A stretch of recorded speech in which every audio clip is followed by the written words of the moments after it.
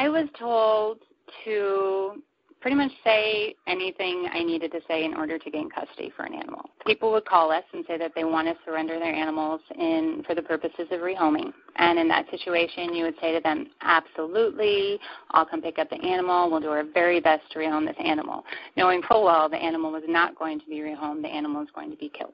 And I was told to lie by my direct supervisors initially and then by Ingrid. Today, we're speaking with Heather Harper-Troge, a former PETA field worker, who is going to provide a first-hand look inside PETA's kill room. Now, the fact that PETA has a kill room where it routinely injects thousands of animals a year with fatal doses of poison, including perfectly healthy puppies and kittens, without ever making them available for adoption, may still come as a surprise to some. Though this killing has been going on now for well over 2 decades, there are still many people unaware of PETA's killing agenda, and therefore continue to support PETA's poisoning of thousands of animals a year through their financial contributions to that organization. Right. Even more troubling, there are still self-proclaimed animal rights activists and organizations which know what is really going on at PETA, but choose to look the other way or even defend PETA publicly, either because as activists their identity is wrapped up in being a PETA supporter, or because they personally benefit, either financially or professionally, from supporting or working collaboratively with that organization. This includes groups such as Direct Action Everywhere, whose founder has publicly lauded Ingrid Newkirk, the architect of PETA's killing, and Farm Animal Rights Movement, which highlights PETA at its annual Animal Rights Conference and has even inducted Newkirk into its Animal Rights Hall of Fame. As has been true for all of our efforts to bring greater awareness to this deeply troubling issue and the ongoing threat to animals posed by PETA through our books, our activism, and our social media outreach over these many years, we hope that this interview will serve to further increase the number of people who will stand up for the animals rather than continue to grant license to PETA to harm them in the most egregious way it is possible to do so by depriving them of their right to live.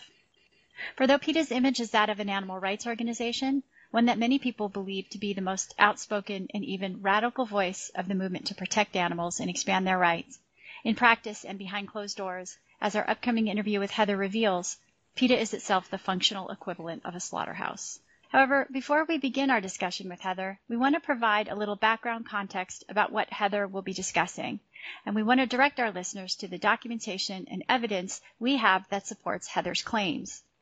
We know what we know about PETA from a variety of sources and evidence. This includes records acquired through public records requests, reports by the Virginia Department of Agriculture after its inspectors visited PETA facilities, criminal and civil cases, accounts of other PETA employees, as well as statements made by PETA founder Ingrid Newkirk herself.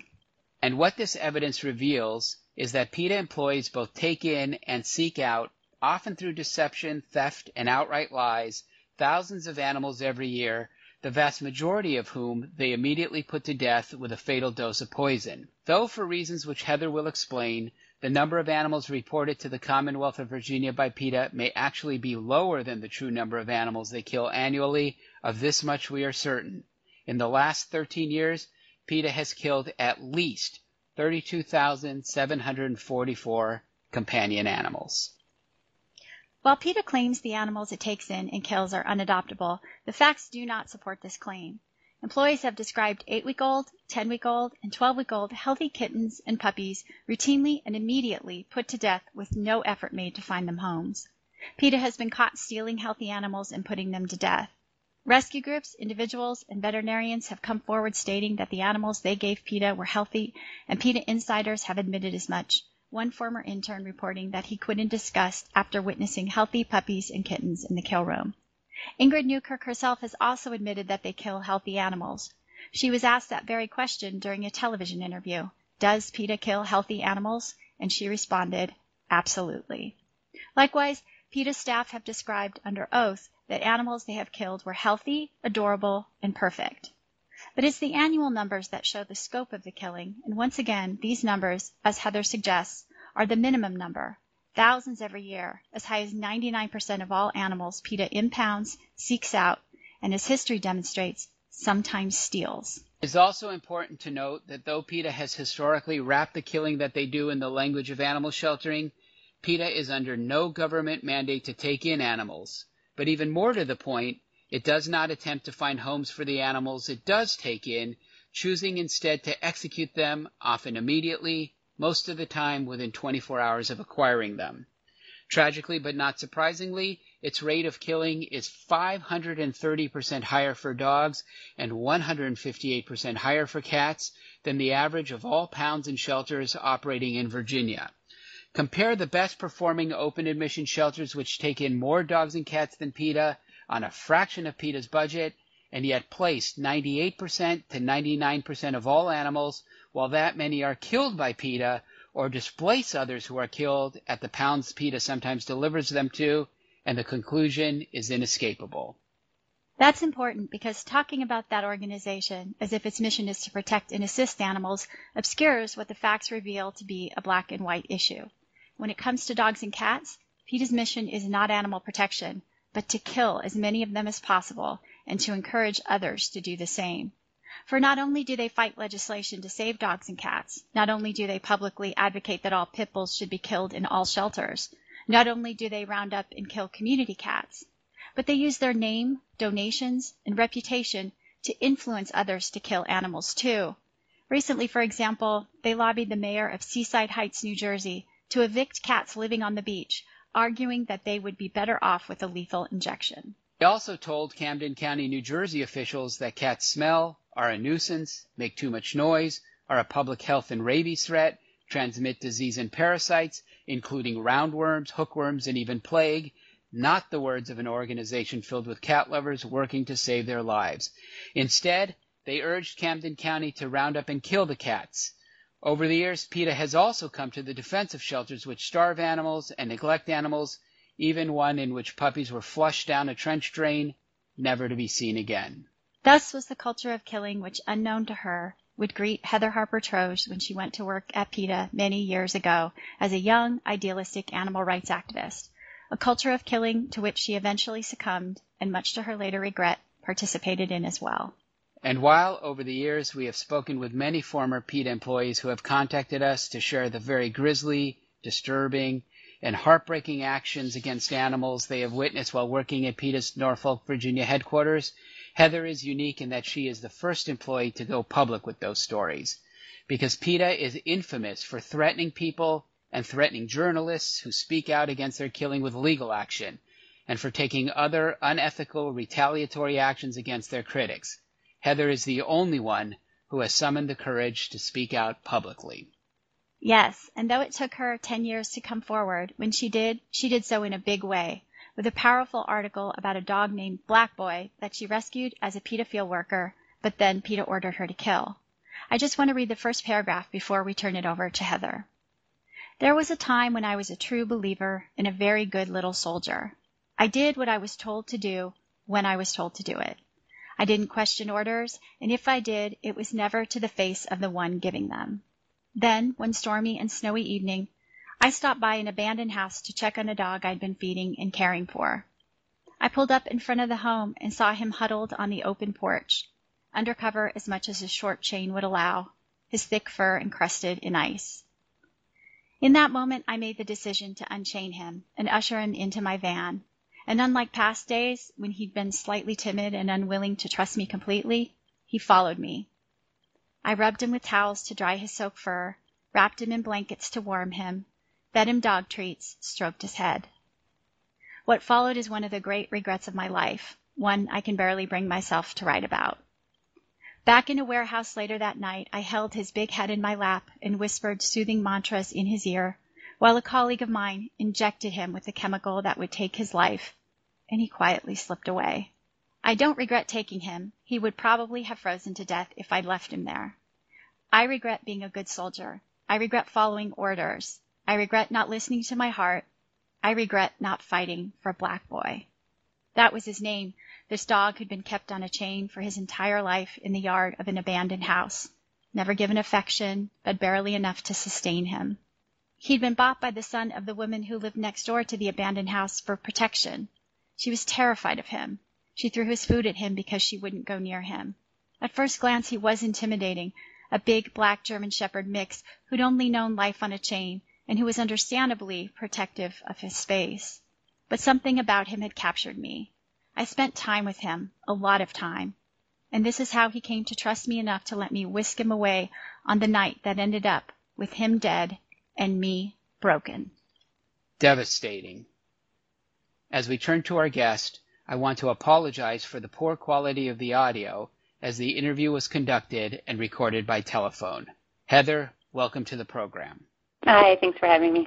Okay, so let's just go ahead and jump right in. To begin with, just why don't you tell us what your job was at PETA, when you worked there, and more importantly, why you went to work for them. So I was a field worker in the Community Animal Project Division of PETA, which meant that I took calls from the community, when people either wanted to surrender their animals for the purposes of rehoming or needed services that we could provide, like helping with spaying and neutering or dog houses or things like that. I also did a lot of field work, which means that I went out into local communities and met with people, investigated charges of neglect, cruelty, and just kind of worked in the community to try to, my objective a lot was to try and educate people. It turned into a lot more than that as I started to work for PETA more. So I came into PETA having worked in a shelter in Montana where euthanasia was a reality, but the ultimate aim, of course, was to save and rehome animals. And, of course, when I got hired by PETA, it was kind of like, for a young activist, it's kind of like getting recruited by the Yankees, right? Mm-hmm. So I was a little bit starstruck, a little bit overwhelmed. I knew right off the bat that my objectives were initially different from what I was seeing just on my initial ride about with my supervisor. We went and picked up some cats, and she said we were going to bring them back to headquarters to put them down. And I was very taken aback by that because I assumed we would bring them to a shelter to have them rehomed. And I asked her about that, and she actually relented a little, and we decided which ones we were going to bring to a shelter to have them rehomed. So that's kind of how it all started. Now, you mentioned, Heather, that people called because they wanted to have their animals rehomed, and we'll get into a little bit later in our discussion how that, in fact, does not happen most of the time at PETA. Correct, yeah. And as we explained in the introduction, PETA does kill a lot of animals. They defend the killing that happens in pounds, and they fight shelter reform efforts to reduce killing. But PETA is not a monolith. It's made up of people who do this, and a lot of people like you went to work there to help animals and ended up harming them. And that's the theme of your really seminal essay, Rescued by Black Boy, How a Neglected Dog Set Me Back on My Path Away from PETA, which I encourage everyone to read, and we have a link to it on the website. But I say seminal because while you're not the first PETA employee to come forward to talk about the kinds of things that PETA does that most people aren't aware, but you're the first not to do so anonymously. And in the essay, you describe a dog named Black Boy as having rescued you, having put you back on the path to animal rights and away from PETA. And that's a really telling way to describe it because most people equate PETA with animal rights, and you write that you broke away from PETA in order to embrace or re-embrace animal rights. So why don't you tell us who Black Boy was, what he meant to you, and how your relationship with him resulted in your break with PETA. Black Boy was a dog who lived in the yard of an abandoned house next to the woman who was meant to be his caretaker. He lived on the end of a chain. He was a black German Shepherd mix, not very well socialized, understandably, because he was never kept as a companion.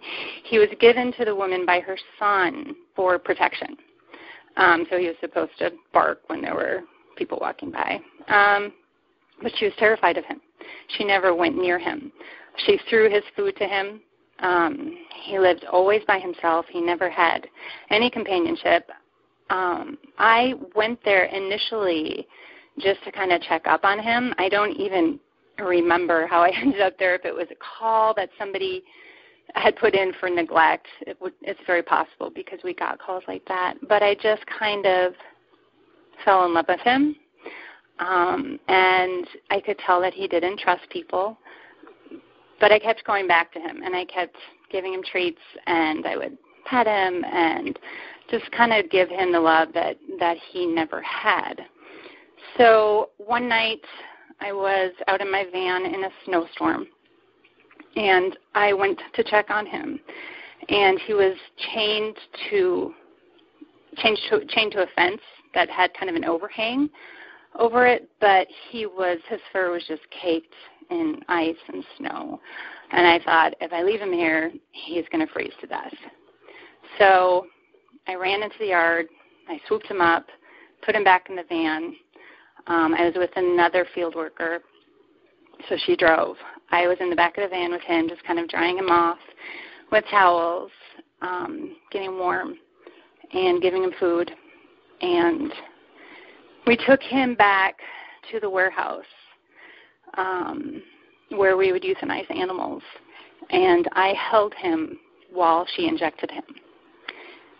And I'm sorry, it's still really emotional for me.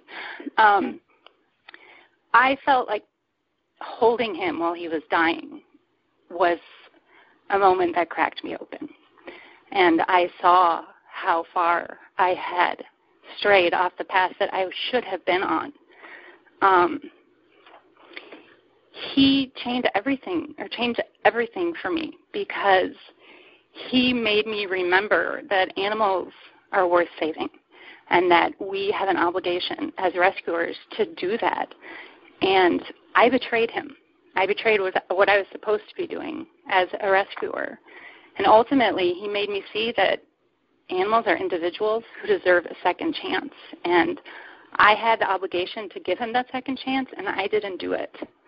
So more and more, I just started going back to my path, not following orders, not following what I was supposed to be doing according to PETA, and not walking in lockstep anymore, because I knew that what I was doing was not right. Well, no, that's interesting, Heather, because I want to ask you about the changes in your belief system that occurred while you worked at PETA, which, I think that demonstrates clearly that you were regaining something that you felt that you had lost. You write, in the beginning, I wanted to adopt out the majority of animals I brought in, and you credit that impulse with the mentality you brought with you when you went to work at PETA, writing that, you brought with you the perspective of a shelter worker, like you said, and that you were duty-bound to believe that very few animals were beyond hope. But your essay then traces how it was that you went from a person who went to work at PETA to help animals to a person who, in your own words and from what you just said, had strayed far from your own belief system. And most remarkably, you write that if you had continued to walk the road that you were on, that you would have been left no choice but to become a complete fanatic out of necessity, because it had to be done in order to survive the life that you were living. Could you help us understand the process by which you were encouraged to abandon your original belief system for one that is, in fact, the antithesis of the very reason you went to work at PETA in the first place? Like, how does a person who goes to work at PETA to help animals come to not only believe that the way to help animals is to kill them, but to participate in that killing as well? Sure. I think there are a couple of different reasons. I think because at that time I wasn't anti-euthanasia. More and more, actually, my views are changing and evolving, just as everybody's usually do. But back then, that was the perspective that I had.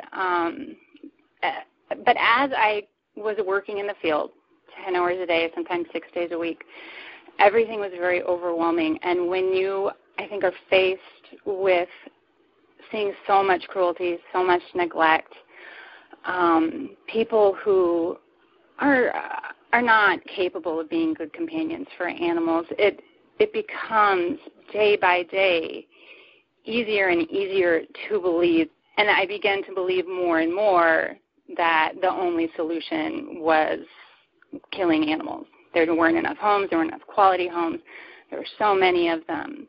And then once that philosophy kind of took hold, I stopped questioning things. I stopped thinking critically. and I forgot what I was really supposed to be doing, which was rescue work. It's not triage. I mean, triage in this situation, it's not only wrong, it's lazy, and it's backwards, and it's twisted, and just kind of day by day, I strayed away from what I really believed in. So you had previously written, Heather, that on getting hired by PETA, there was a type of indoctrination that took place about the need to kill, and the right. best thing to do was to kill animals. Now it sounds like that, given all the things that you have said you saw, that it sort of started, at least initially, it sort of made sense to you. But was that indoctrination, did that continue when you started to question some of the things that PETA was doing and asking you to do? Not in the same way, because, in the beginning, until you kind of get to that place where you're walking in lockstep, there's kind of a gentle easing into it of the people that I was working with. It was a kind of almost like a false compassion. We know that this is what you believe, but when I started pushing back against that, there wasn't that same kind of softness anymore. It was just more, how dare you question what we're telling you to do. You were taking in a lot of these animals, and you were killing them, and you had mentioned that you had worked at a shelter in Montana that was actually, did kill animals, but also did attempt to rehome them, but that wasn't actually occurring at PETA. No. So how did that influence your, you say that you started to believe in it, but you could see that there's other avenues that you knew that other shelters did, PETA wasn't doing. So these animals weren't even being made available for adoption. Absolutely not. I fought hard every time I felt like I had really taken in an animal who was adoptable. I remember walking to Ingrid's office once with a little white dog, and I wrote about her and said, I just picked this dog up. She's highly adaptable. She's very social. She's small. I think that this is a cakewalk. And Ingrid kind of ridiculed me and said, well, why do you think she deserves a chance more than any other animal would? And she turned to a man who was in her office and said, well, what do you think? And he said, I think she's really cute. Why not give her a chance? I don't remember who he was. So then she was like, okay, whatever, just do what you're going to do. There was another situation where I took in a highly social black lab who eventually was named Kofi by his new family. And I said that I wanted to try and adopt him, and I got a lot of blowback, but I did it. I found a home for him actually with kind of a local celebrity, and they adored him.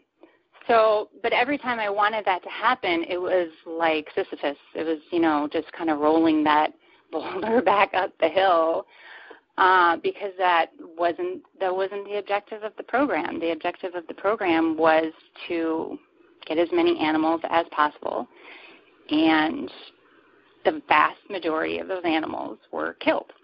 Now, you say, Heather, that in your essay you write that, in fact, the standard operating procedure that you were given by PETA was to get people to give up their animals, knowing that they would be killed, and yet those people were under the impression that most of those animals were going to get rehomed. And Correct. So, in fact, you had to not be truthful with them. I mean, you yourself called it lying. So what were you told to do to get animals? Who told you to do it? And can you maybe give us some examples of those? I was told to pretty much say anything I needed to say in order to gain custody for an animal, or of an animal. So there were two ways that animals came to PETA. People would call us and say that they want to surrender their animals for the purposes of rehoming. And in that situation, you would say to them, absolutely, I'll come pick up the animal. We'll do our very best to rehome this animal, knowing full well the animal was not going to be rehomed. The animal was going to be killed. The other way that we brought in animals was by working in communities, going out into the field and essentially ingratiating ourselves to those communities. So you would go out with the objective, first off, of obtaining custody of an animal. And if that didn't work, you would say, well, let us help you. Let us give you a doghouse. Let us give you hay. Let's make sure this animal, even if she's living outside, is going to be taken care of this way. But then you would keep working with that family to try and gain custody of the animal, because that was always the end objective. And you would say whatever you had to say in order to make that happen, because nobody wants to surrender their animal just for the purposes of being killed. You're not going to get any animal from people by telling them that. Right. And I was told to lie by my direct supervisors initially, and then by Ingrid, once I began to work more directly with her. And even when my direct supervisors told me to lie, they told me that it came straight from Ingrid. And eventually, yeah, I heard that straight from her mouth. In your essay, you write, "Let me be clear. There was no shelter at PETA when I was there. What was referred to as the shelter was a large, empty storage closet across from our office. The only other holding facility we had was in the warehouse, where the animals were euthanized. And when I did use the room across my office as a holding area for animals, Ingrid would ask why I hadn't already euthanized them, one time nailing me to the wall because the litter of puppies I'd placed in there for a night had pooped everywhere. I was told to euthanize the puppies immediately.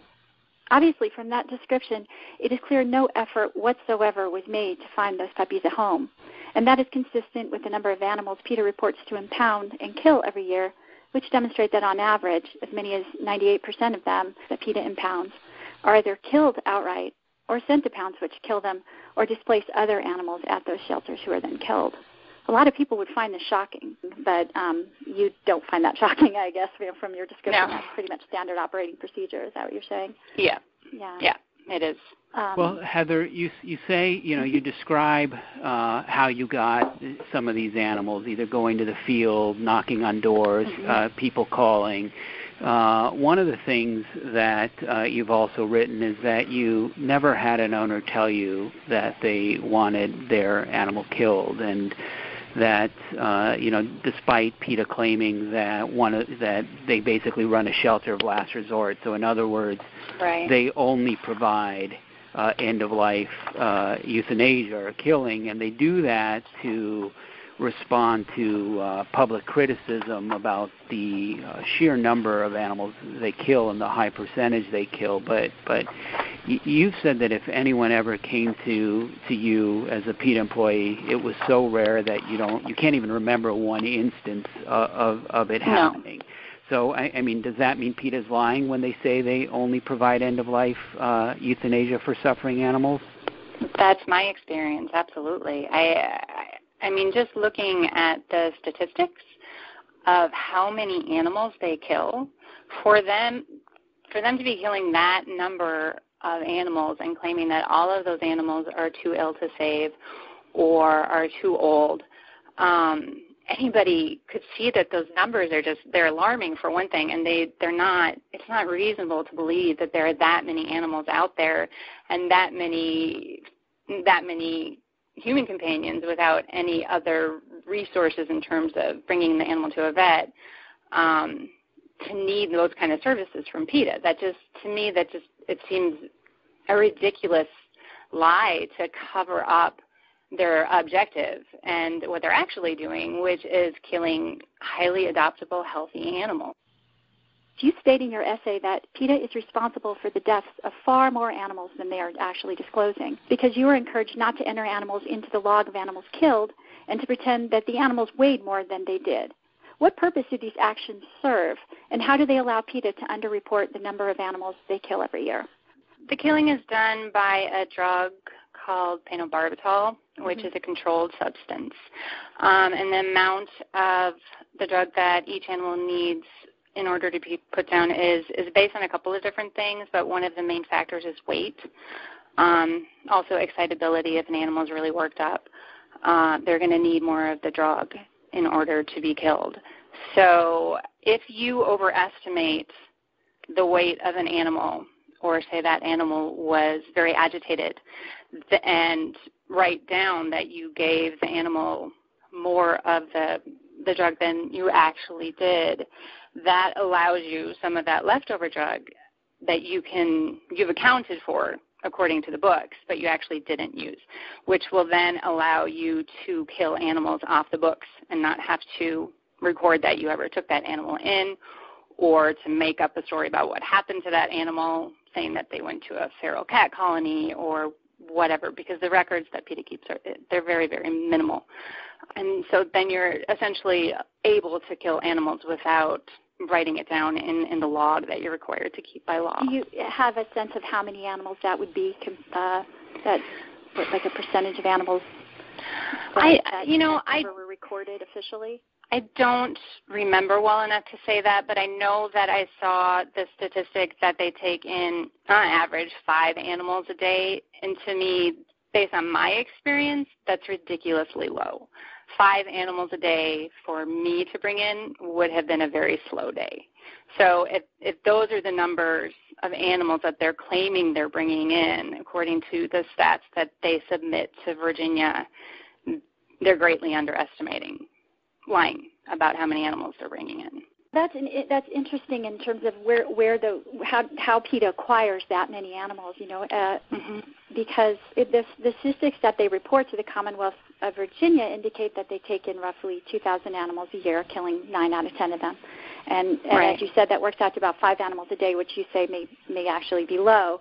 But that still seems like, given that they don't run a shelter in the traditional sense of the word, how does PETA acquire so many animals to kill?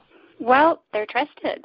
If you don't know about what they do or don't want to admit that they're actually killing animals, it's really easy to trust an organization like PETA. So they're are a lot of leading people calling that PETA, reaching out to PETA themselves? They're meeting field workers when they go out into the field. The field workers appear to be very genuine and compassionate, and they work in primarily impoverished or low-wage neighborhoods, often with populations that are maybe more vulnerable. At least that was my experience. So, these people, they want to believe that they're doing the right thing, and who better to give your animal to find a new home for than people from this amazing animal rights organization. I think it's really easy for people to believe that they're doing the right thing. And that certainly is something that employees who are lying in order to get these animals know. They play on that. Heather, we know that in addition to rounding up and killing animals, PETA has a shelter and cruelty investigations division, and that division also works to undermine the protection of shelter animals by writing shelters to, for example, encourage them not to work with rescue groups or to kill all pit bull type dogs. They write to elected officials and government bureaucrats, and they even write letters to the editor of newspapers around the country that are debating life and death issues for animals, encouraging those communities to kill animals like community cats and pit bulls, and even coming to the defense of shelters accused of neglect and cruelty by local animal lovers who are seeking reform. In your experience, how much awareness is there among PETA staff who aren't in those departments about what those departments that are killing animals or promoted killing are doing? In other words, if someone works in a different department, say they're in vegan education, are those employees aware that PETA rounds up animals to kill and is encouraging other shelters to kill even more? My experience is that it's a little limited because I didn't really socialize or work with anybody who didn't work in my department or who wasn't in the research and investigation department, which is right next to my department. And I was so busy all the time that I honestly wasn't really paying much attention to what was going on in the other departments. I suspect, at least when I was there, that most people did not know that we were killing the vast majority of animals that we were bringing in. And the reason I think that is because it really was kept very, very quiet, even within PETA itself. Now, I don't know whether or not that has changed. I think probably there were people who either suspected it or knew that it was happening, but it really was kept to a pretty central group of people. I had a close friend of mine who went to work at PETA, and he was unacquainted with their killing agenda at the time. And but we both had a lot of experience rescuing animals in conjunction with a pretty prominent and much beloved no-kill shelter where we lived before he went to work there. And during his orientation at PETA, the new staff were shown an anti-no-kill propaganda video that equated no-kill shelters with animal abuse. And he raised his hand and explained that video, didn't represent the very wonderful, dedicated no-kill shelters with which he was familiar. He was fired. He was asked not to come back. And I'm wondering if that's typical of how PETA leadership handles people who may question the killing or the party line at PETA against the movement to save shelter animals. Sure, absolutely, yeah. And I think most people there, I think it would be hard to work at PETA if you were a no-kill advocate or somebody who believed in no-kill. That's just kind of a given. But you have to be a true believer in order to work at PETA. You have to be a cog in the machine, and you have to be happy with that. You have to be willing to say to yourself, I don't know what's best. The leadership knows what's best, and you never question what you are told. If you question what you are told, or think critically or voice your own opinion, you will be gone. And I'm not the only person, obviously, that's happened to, and I've had other people tell me that too. The minute I voice my opinion, the minute I question something, I was out of there because they cannot tolerate having anybody who will think freely or say, hey, but how about we do it this way instead? I mean, free thought is it's not only that it's not encouraged, it's that if you show any at all, you're gone. So I think for a lot of people, they train themselves to keep their mouth shut, maybe justifying it and saying that it's for the greater good of PETA and what their objectives are, and maybe they really don't know best. But you have to be a true believer in order to survive working there. You just have to. Especially now, given how much in the course of especially the last couple of years, how much about PETA has come up in terms of the things that they do, which didn't, were probably better guarded secrets when you were there. But, predictably, Heather, PETA says you're just a disgruntled ex-employee. And let me say that when I first heard them make that claim, my first thought is that a disgruntled employee doesn't wait as long as you did to come forward, doesn't, as you have in your writings, defend some of the good things that they do, and doesn't necessarily admit to engaging in some of the unethical conduct. But there's an even more fundamental reason why that claim doesn't hold up. Can you explain why, in terms of your own job evaluations while there, which Ingrid Newkirk herself signed? Yeah. So my first job evaluation was, they kind of evaluate several different things, and I was given on every single point, either a good or an excellent for my evaluation. And my overall evaluation, I received an excellent rating. That was the word used. And I was given a raise. That evaluation was not only signed by my immediate supervisor, it was signed by Ingrid. So that's the kind of employee that I was. I was very good at my job. I only started being bad at my job when I stopped following orders. And following orders meant killing without question. Why is it safe to say that things have not changed at PETA? I think there are a couple of different ways that you can look at that. And I think the most important thing is to just look at the facts. And you can see when you look at different things that have popped up in terms of when PETA has been caught, that what was true when I worked there in terms of killing animals was true in North Carolina when PETA killed animals and then dumped their bodies in garbage bins. And it was true, we see, with what happened with Maya. There's a linear line of action here. And all you have to do is see that there is no straying from that line. It's very consistent in their actions. And we're not even talking about philosophy. We're just talking about actions of people who go into vulnerable, low-income communities, gather up the animals by ingratiating themselves and getting people to trust them, ultimately kill those animals. It's the MO of the Community Animal Project. Now, barring strong evidence that MO has changed, which I have not seen one drop of, it's impossible to believe factually that anything has changed.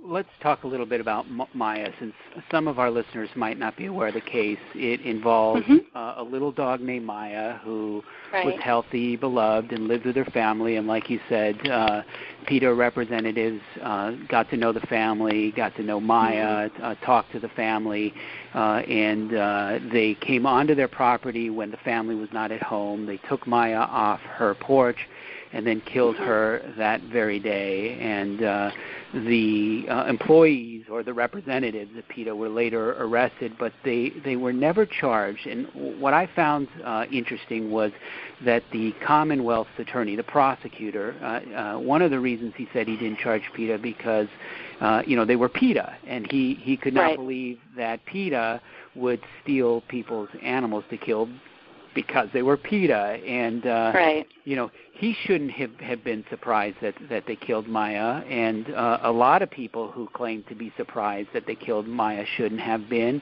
and you weren't. In fact, why don't you explain why you weren't surprised and why Maya's case? Because you write in your essay on Black Boy that it was Maya's case and the subsequent introduction of the legislation in Virginia that was introduced in response to Maya to put PETA out of the killing business was the event that motivated you to go public and tell the story of your history at PETA. Right. I think when I found out about Maya, for a really long time, I just wanted to forget about everything that I did at PETA and just kind of move on. Shortly after I was fired, I became pregnant with our first child, and we were just focused on starting our family. And I just kind of put everything to the back of my mind and tried to forget. But with Maya, she brought everything back. She brought Black Boy back. She brought all of these things that I had tried for so long to put out of my mind. She shook everything loose for me, in addition to this legislation, because those two things together made me see that I couldn't keep quiet anymore. I mean, the more I kept quiet, every day I kept quiet, I was still complicit in what they were doing. And I can't do that. I mean, people have accused me of trying to gain notoriety, which is ridiculous because I'm really uncomfortable in the limelight, saying that I have something financial to gain out of this. And, the only thing that I have to gain out of this is my own sense of atonement and some sort of legacy for Black Boy and for Maya. So I wasn't surprised when I heard about what happened to Maya. I just was like, yeah, this is what they do. This is their MO. But I knew that if I started speaking out, at least, even if I didn't accomplish anything, even if nobody listened to me, I wasn't being quiet anymore. And maybe I could make some sort of difference in terms of the law that was eventually passed. And maybe in the Maya case.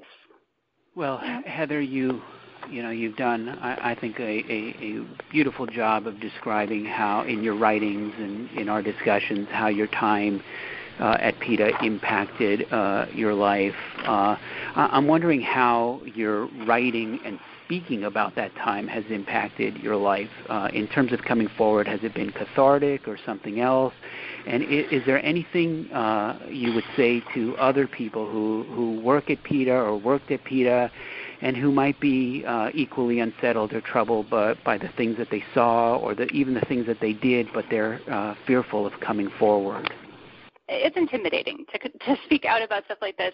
And I was worried not only about the reaction that I might get from PETA, but the reaction that I might get from advocates who had been speaking out about PETA's killing for so long, because I wasn't sure how I would be received being a former employee who did the sort of things that PETA does. And I was just really touched by how warm people were, how welcoming everybody was, how they forgave me, encouraged me to forgive myself, didn't judge me, and just said, we're so happy that you're here with us now, helping us in this fight.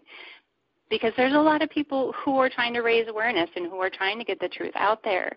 And I have written several times asking former employees to come forward, acknowledging that, yeah, it's scary, it's intimidating, I get that, but I'm here. I've been at this for almost 2 years. I'm fine.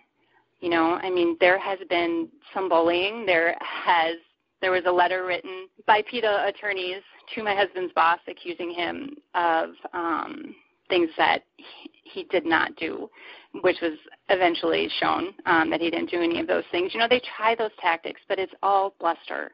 They don't have a leg to stand on because we're telling the truth. And any former employee who comes forward or a current employee who comes forward will be telling the truth as long as, they're speaking the truth. We have that on our side. So I would really encourage people who know the truth to speak it, because they can't touch you. It's just their bullying tactics. It's what they do. And you have to remember that as long as you stay quiet, you're still participating in the evil that they're perpetuating. You're not actively doing it, but as long as you're quiet about it, you're enabling it to happen. So speak out, speak the truth, say what you know, because it really can make a difference. If I didn't think that we could make a difference, I wouldn't be fighting quite so hard. I've made peace with myself now. I feel like I've made some atonement, and I want to keep fighting because I feel like we can really create a change here. It reminds me of that quote. What is that quote? That the only thing necessary for triumph to evil is for good people to do nothing. For evil to triumph is for good people to do nothing. Absolutely. Yeah, and the attempts to try to take what happened as something that you're haunted by and make it right. So, that's really the only way that we can do that is by coming forward. So on that note, I was wondering, what might you, given your experiences and how this has impacted your life, do you have anything that you want to say to people who might be considering going to work for PETA, maybe a cautionary tale of what it is that you would do differently if you could go back in time? I would say don't do it. There are so many organizations who are doing truly genuine work, who are working to advance animal rights, who are working to advance animal welfare. And I don't want to be painted as a monolithic PETA hater. They have made some incredible strides in the animal rights. Having said that, their tactics of deception, sensationalism, extremism are not only sometimes ineffective, but they're counterproductive. All the killing aside, and just the campaigns, everybody who's working towards animal rights, who are animal rights activists, as extremists. And I think it's really important for people to ask themselves, is that the kind of animal advocacy that I want to do? Do I want to say to myself, any publicity is good publicity? It doesn't matter how people look at us. Because in my opinion, it does matter. It matters how we're viewed by the public. And if you could work for an organization who really is truly doing a lot of good, who advocate for animals, who try to create change, but are doing so in a way that is honest and really has the best interest of animals at their center, then those are the kind of organizations that need you.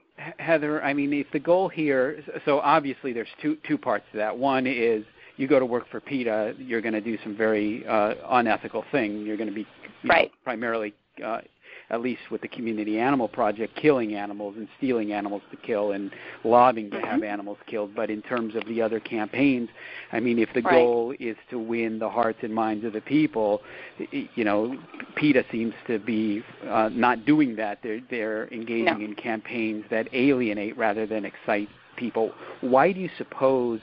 That's not rocket science given some of these campaigns. Why do you suppose there's an embrace of sensationalism at the expense of success and actually helping the animals? In my opinion, it's because PETA kind of has the belief that any publicity is good publicity. And I think just from my own experience, my own personal experience with Ingrid, nobody can tell her that she's not doing it the right way. It's stuck in her brain that her way is absolutely the right way. Everybody else's opinions, everybody else who says that, there are different ways to do this, their opinions be damned, because this is just the way it's going to be done. And it doesn't matter. It doesn't even matter what people think of us, as long as we're getting all of this out here. We can manipulate facts. We can deceive.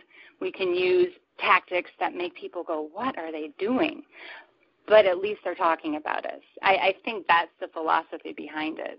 You mentioned Ingrid, and just in case we weren't clear from the outset, Ingrid Newkirk is the founder of PETA. She was your boss. She's the boss, and basically sets the tone.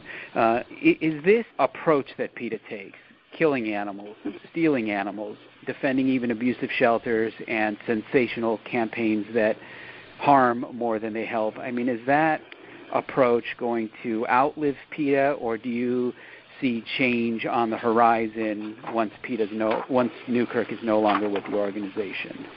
Do you see as inevitable that PETA will eventually embrace no-kill, given that saving the lives of dogs and cats sort of goes to the core of animal rights, and it seems to me that what's keeping PETA from embracing it is Ingrid Newkirk herself and the people that she puts in the positions who also embrace that view.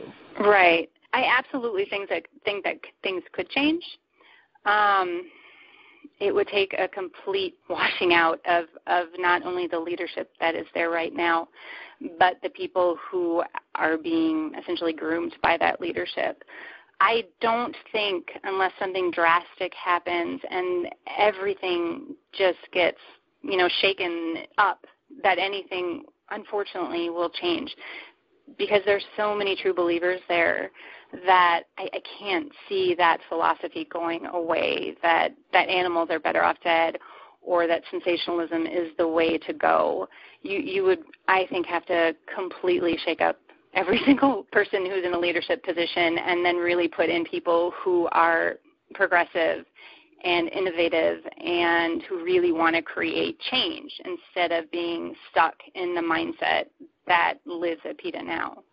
All right. Well, we've talked about advice to current staff and potential staff at PETA.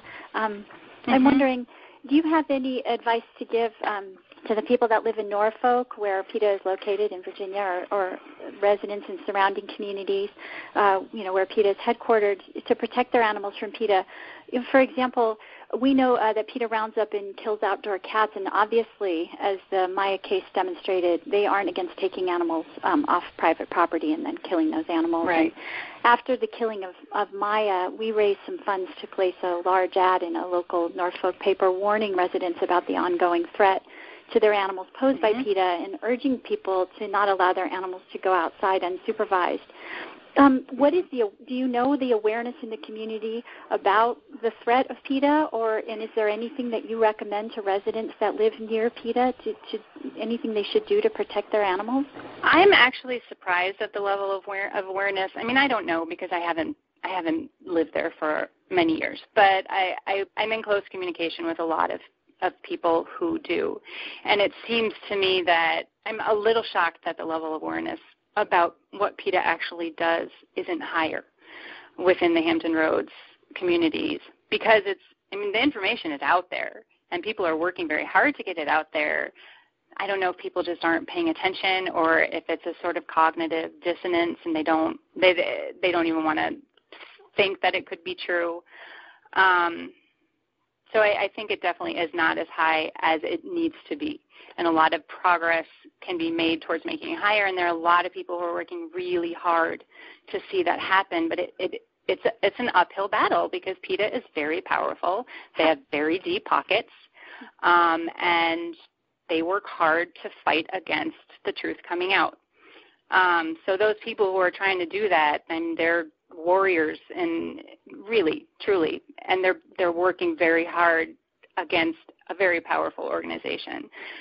But I would absolutely say to the people who live in the Hampton Roads communities, and even beyond that. Yeah, how far beyond that does PETA go? Can you give us a sense of that? Like, how far does the threat emanate out from PETA headquarters to the surrounding communities? It's primarily in Hampton Roads, but they do definitely go to other shelters or other neighborhoods. Maya isn't from the Hampton Roads area, or wasn't from the Hampton Roads area. So if there are opportunities to go further afield, then, we did, and they do. So I would say to people, don't ever surrender your animal to PETA, because when they tell you that they are going to rehome your animal, it just won't happen. The animal will end up dead. And I think that's important.